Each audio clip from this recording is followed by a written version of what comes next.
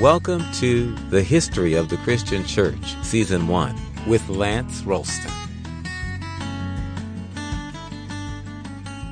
This episode of Communio Sanctorum is titled Monks.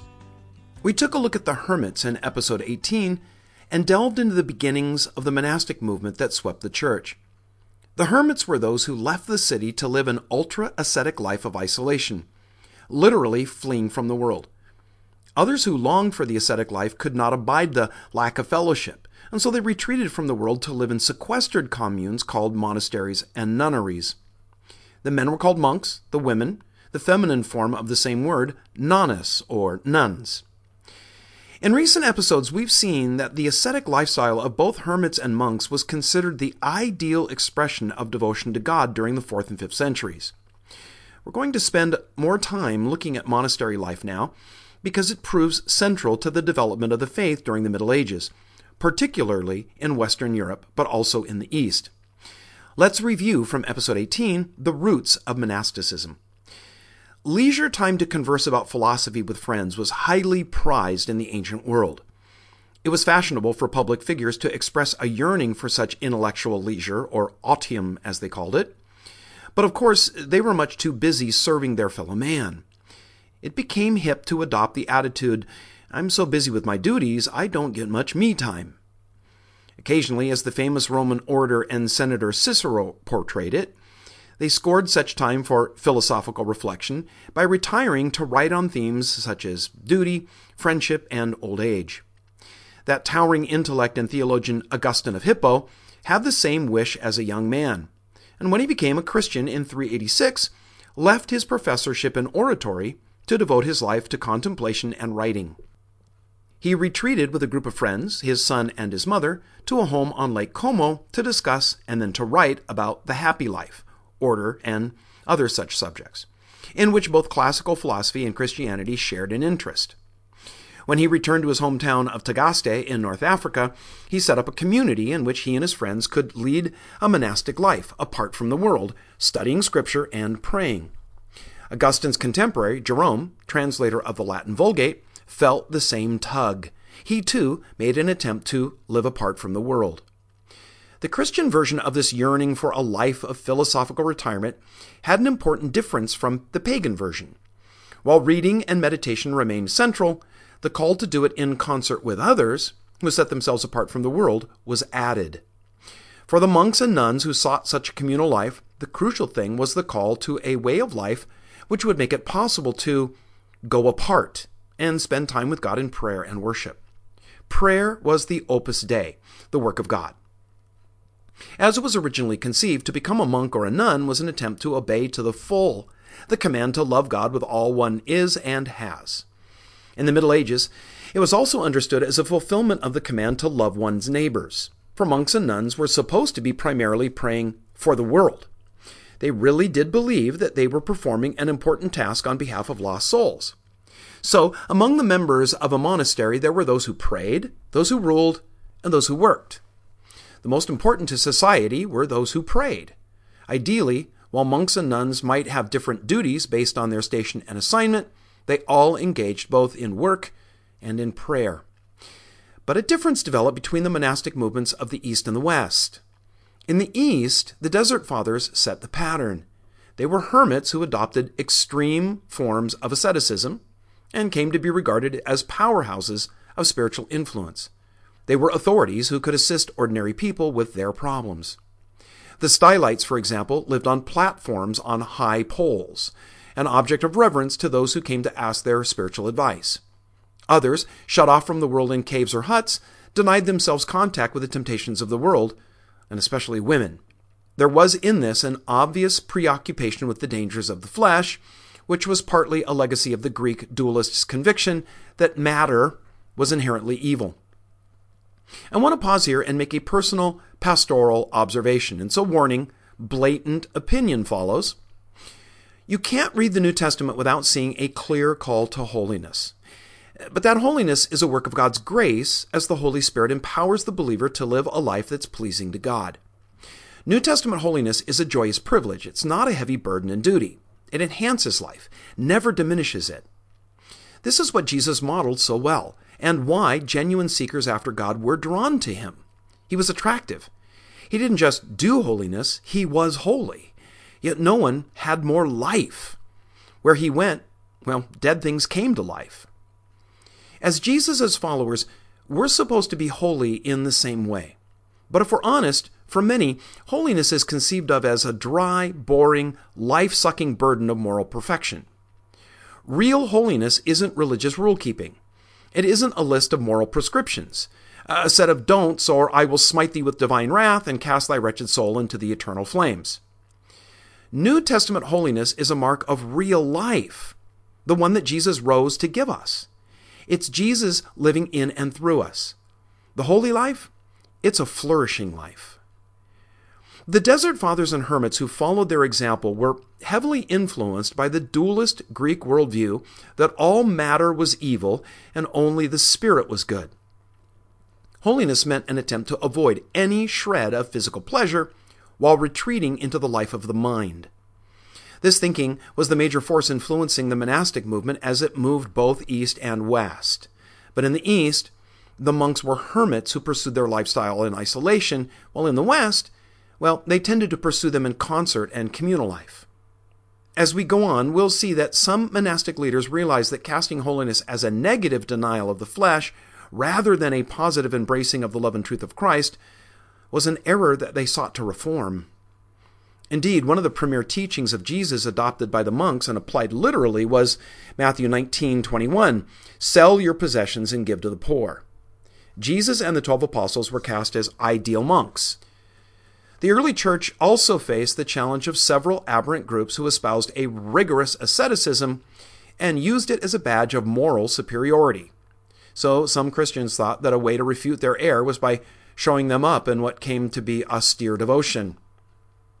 Even those believers who rejected the error of dualism justified asceticism by saying that they renounced what was merely good in favor of what was best, a higher spiritual mode of living. Understood this way, monasticism began as a protest movement in the early church. Church leaders like Athanasius, Basil of Caesarea, and even Augustine co-opted and domesticated the monastic impulse, bringing it into the standard church world. In the East, while monks might live in a group, they really didn't seek for community. They didn't converse and work together on a common cause. They simply shared cells next to one another. Each followed his own schedule. Their only contact was that they ate and prayed together. This tradition continues to this day on Mount Athos in northern Greece, where monks live in solitude and prayer in cells high on cliffs. Food is lowered to them in baskets. Monastic communities and those seeking to be monks or nuns exploded in popularity in the 4th century. This popularity was born out of a protest on the part of many at the growing secularization they witnessed in the institutional church. The persecution that nearly everyone was so ready to be over not long before was now looked back on with almost a nostalgia. Sure, the church was hammered, but at least following Jesus meant something, and the seriousness with which people pursued spiritual things was palpable. Now it seemed that every third person called themselves a Christian without much concern to be like Jesus. The monastic life was a way to recover what had been lost from the glory days of the persecuted but pure church. One of the first set of rules for monastic communities was developed by someone with whom we're already familiar, Basil the Great, leader of the Cappadocian Fathers, who had hammered out the orthodox understanding of the Nicene Creed. Basil was born into one of those most remarkable families in church history. His grandmother, father, mother, sister, and 2 younger brothers were all venerated as saints. Wow, imagine being the black sheep of that family. All you had to do to qualify for that dubious title was fail to make your bed. Besides taking the lead with his brother Gregory of Nyssus and their friend Gregory of Nazianzus, and hammering out the exact terminology that would be used to define the Orthodox position on the Trinity, Basil was an early advocate and organizer of monastic life. Taking a cue from his sister Macrina, who had founded a monastery on some of the family's property at Annecy, Basil visited the ascetics of Syria, Palestine, and Egypt, and then founded his own monastery, also at Annecy around 358. For the monks there, he drew up a rule for their lives called the Asceticon, sometimes referred to as the longer and the shorter rules. It consisted of 55 major regulations and 313 lesser guidelines. While each monastery during this time followed its own order, more and more began adopting Basil's template. The first rule to present a rival to Basil's was the Rule of Augustine. In our last couple of episodes on Augustine, we saw that when he returned to Tagaste, he and his friends formed a community that was committed to serving God. As the bishop of the church at Hippo, Augustine founded a monastery, turning the episcopal digs into a monastic community specifically for priests. It became a spiritual nursery that produced many of the African bishops. These priest-monks were a corporate reflection of Augustine's ideal of the whole church, a witness to the future kingdom of God. The rule associated with Augustine and the monastic order of monks and nuns that bear his name emphasize living in freedom under grace. They sought for their monastery to be a microcosm of the city of God, longing for mystical union with him, but firmly rooted in the love and service of others, both in the community and in the world. There's no mention of Augustine's rule in his own literary work called the Retractions, or Posidonius's Catalogue, but there's evidence of a monastic rule attributed to Augustine a century after his death. Benedict of Nursia, who we'll get to next, knew of and was influenced by Augustine's rule, as were several other founders of religious orders. There are existing monastic communities today that still hearken back to the Augustinian rule as the core of their order's life. A crucial development in Western monasticism took place in the 6th century, when Benedict of Nursia withdrew with a group of friends to try to live the ascetic life.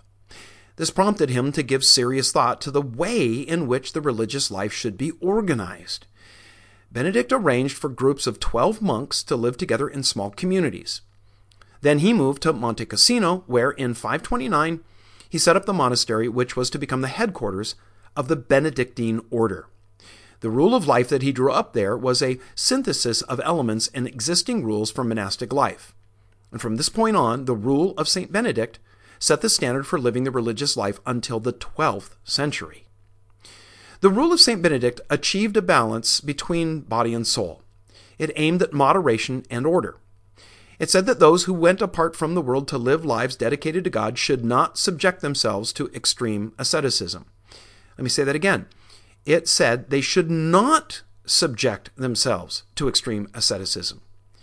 They should live in poverty and chastity and in obedience to their abbot, but they should not feel the need to brutalize their flesh with things like scourges and hair shirts. They should eat moderately but not starve themselves. They should balance their time in a regular and orderly way between manual work, reading, and prayer, which was regarded as their real work for God. There were to be 7 regular acts of worship in the day, known as the hours, attended by the entire community. In Benedict's vision, the monastic yoke was to be sweet, the burden light. The monastery was a school of the Lord's service, in which the baptized soul made progress in the Christian life. A common feature of the monastic life in the West was that it was largely reserved for the upper classes. Serfs didn't have the freedom to become monks. The houses of monks and nuns were the recipients of noble and royal patronage, because a noble assumed by supporting such a holy endeavor, well, he was earning points with God. Remember as well that while the firstborn son stood to inherit everything, later sons were a potential cause of unrest if they decided to contest the elder brother's birthright. So these spare children of noble birth were often given to monastic communities by their families. They were then charged with carrying the religious duty for the rest of the family. They were a spiritual surrogate whose task was to produce a surplus of godliness that the rest of the family could draw on. Rich and powerful families gave monasteries lands for the good of the souls of their members. Rulers and soldiers were too busy to attend to their spiritual lives as they should, and so professionals were drawn from their family to help by doing it on their behalf. A consequence of this was that in the later Middle Ages, the abbot or abbess was usually a nobleman or a noblewoman. She was often chosen because of being the highest in birth in the monastery or the convent, and not because of any natural powers of leadership or outstanding spirituality. Chaucer's cruel 14th century caricature of a prioress depicts a woman who would have been much more at home in the country house playing with her dogs. This noble patronage of monastic communities was both a source of their economic success and their eventual moral and spiritual decay. Monastic houses that became rich and were filled with those who'd not chosen to enter the religious life but had been put there by their parents usually became decadent. The Cluniac reforms of the 10th century were a consequence of the recognition, there needed to be a tightening up of things if the Benedictine order wasn't to be utterly lost. In the commune at Cluny and the houses that imitated it, standards were high, although here too there was a danger of distortion of the original Benedictine vision.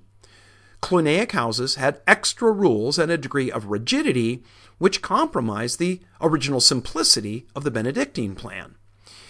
At the end of the 11th century, several developments radically altered the range of choice for those in the West that wanted to enter a monastery.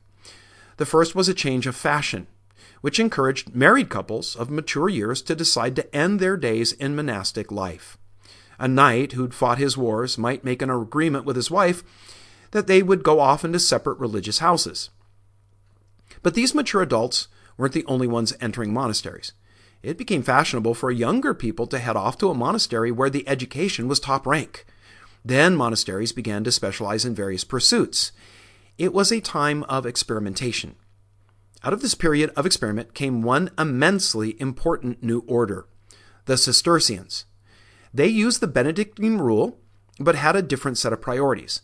The first was a determination to protect themselves from the dangers which could come from growing too rich. Now you might ask, hold on, Lance, how could people who've taken a vow of poverty get rich? And there's the rub. Yes, monks and nuns vowed poverty, but their lifestyle included diligence in work, and some brilliant minds had joined the monasteries, so they devised some ingenious methods for going about their work in a more productive manner, enhancing yields for crops, the invention of new products. Being deft businessmen, they worked good deals, maximized their profits, which went into the monastery's account. But individual monks did not profit thereby. The funds were used rather to expand the monastery's resources and facilities. That led to even higher profits, which were then used in plushing up the monastery even more. The cells got nicer, the food better, the grounds more sumptuous, the library more expansive, the monks got new habits. Outwardly, things were the same. They owned nothing personally, but in fact, their monastic world was upgraded significantly. The Cistercians responded to this by building houses in remote places and keeping them as simple, bare lodgings. They also made a place for people from the lower classes who had vocations, but, maybe wanted to give themselves more completely to God. These were called lay brothers. The startling early success of the Cistercians was due to Bernard of Clairvaux. When he decided to enter a newly founded Cistercian monastery, he took with him a group of his relatives and friends. Because of his oratory skill and praise for the Cistercian model, recruitment proceeded so rapidly, many more houses had to be founded in quick succession. He was made abbot of one of them at Clairvaux, from which he draws his name. He went on to become a leading figure in the monastic world and in European politics. He spoke so movingly that he was used as a diplomatic emissary as well as a preacher, and we'll hear more about him in a later episode. Other monastic experiments, they weren't so successful. The willingness to try new forms of the life gave a platform for some short-lived endeavors by the eccentric. There are always those who think that their idea is the way that it ought to be. Either because they lack common sense or they have no skill at recruiting others, they fall apart.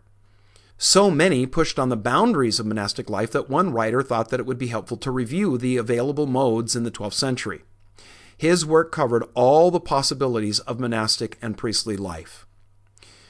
The 12th century saw the creation of new monastic orders. In Paris, the Victorines produced leading academic figures and teachers. The Premonstratensians were a group of Western monks who took on the monumental task of trying to heal the rift between the Eastern and Western churches. The problem was there was no corresponding monastic group in the East. But that's getting way ahead of ourselves as we try to keep closer to our narrative timeline.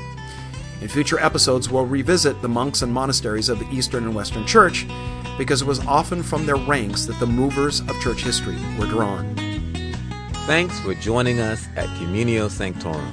We really appreciate your listening and subscribing. Listeners are invited to like the Communio Sanctorum Facebook page and to write a review in the iTunes Store. For both Facebook and iTunes, search for History of the Christian Church. Looking forward to joining you next time.